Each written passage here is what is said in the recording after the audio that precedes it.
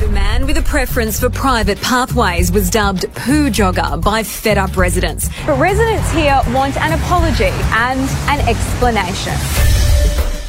Yeah, look, I brought the story to the table. Stav didn't even want to talk about it because it is quite disgusting. But then Matty became fascinated with it. He took it on board. He wanted to find who the person was. Mainly because I just found it strange that a grown man would poop in the same spot outside every day, but not just on the grass. Like, why would you not just do it on the grass? And why would you do it on the footpath? Well, it is quite bizarre behaviour. I think everyone has to admit. And it's a concern when you realise that he is, by all accounts, a very intelligent man. Yeah. A very well-to-do man. Yeah. He's had to stand down from his job as a result of it. Yeah, he's an executive in a company. Yeah, but the company came out and said that they wanted to support him through this, and I thought that's actually quite nice. And maybe there's something that we're missing, that it wasn't just a need to go. Like, maybe it's a condition. Like, maybe this is what people do. So, we're going to speak to a man now who is associate professor in human development. So he understands why it is people do things sometimes. His name is Mike Nagel. Good morning. Good morning. Now, were you fascinated by this story, or were you not surprised?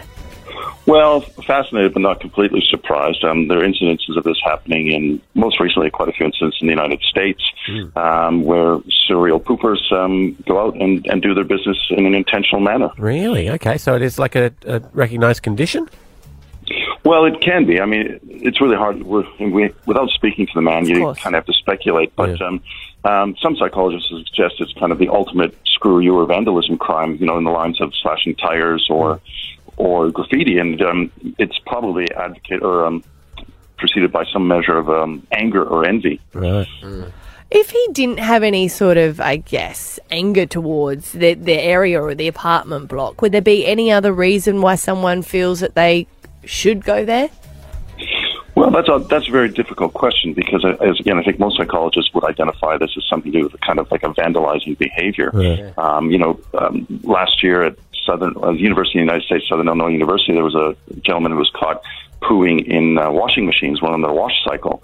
And this was a serial case, and same sort of thing. He seemed to be angry at a whole lot of people. So it's really hard to diagnose this. So, like, he'd sneak into a public laundromat and... No, it was actually in his dorm laundry. Right. So at the university, he was doing this in the washing machines when people were on their wash cycle. Oh, not on the whites. You'd hope it would be the darks, wouldn't you? Well, it doesn't make a difference. Top load. Yeah. No, that does not make a difference. Well, lucky it wasn't the dryer. That would not be pretty. All right. Well, it's interesting to hear that there are other cases of this around the world and maybe that's why, because you've seen this one, Mike, has become worldwide news. Yeah, it has.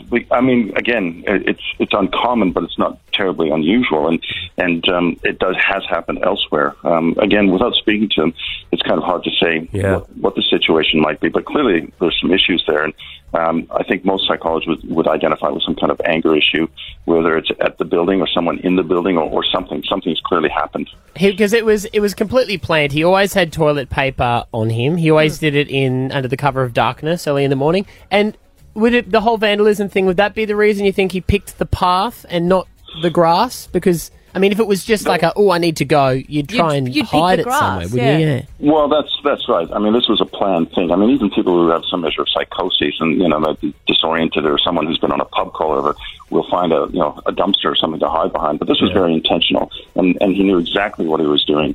There's an American Council on Science and Health actually calls this phenomenon an elimination disorder. Wow. Sort of like a mental disorder marked by the inappropriate passage of feces. So there could be much more at play for some people when this is happening. Do you think, Mike, then as a society, I mean, it's hard for people to be sympathetic when it's something that disgusts people, but do you feel like people should be a little bit more understanding when there's something else going on for him? Well, I think so. I mean, clearly this is not normal behavior by any stretch of the imagination, and it probably strikes a chord with most people because it is very, very primal in some respects. I mean, we know, this is one way that primates actually terrorize each other by throwing feces at each other, I suppose. If you have any poo, fling it now. I think there's a measure of compassion might be warranted because this is a symptom of probably some measure of problem that this gentleman's having. Yeah, right. Maybe in a past life he was a dog. He was, maybe. yeah. But I suppose the other thing, too, I mean, we have to be careful not to make it too lighthearted because I'd hate for some of your listeners to, suddenly, we don't want to inspire copycats either. No, we really don't, Mike. We really don't. So it's a Cats fine use line. litter anyway, Yeah, so I think we'll be fine. Be compassionate, but still slightly disgusted. Yes. We've got it, yeah. All right, very interesting. I think so. All right, Nurturing the Healthy Mind by Mike. You've got a book. It's available now at all good bookstores and online. Thank you so much for filling us in. You're an Associate Professor in Human Development. Nice to talk this morning. Thank you. Thank you for having me. If you haven't seen either, I do want to point out a shout out to the Courier Mail who printed this story and the picture of the man when he got busted. They have photoshopped the poop out of the photo. And whoever did that has done a spectacular job because I've seen the pre-Photoshop and the post-Photoshop. They're very good. You can't even tell. Did you want to put just an emoji in there? That's what they could have done. They could have saved themselves a lot of Photoshop time. Just done that on the iPhone.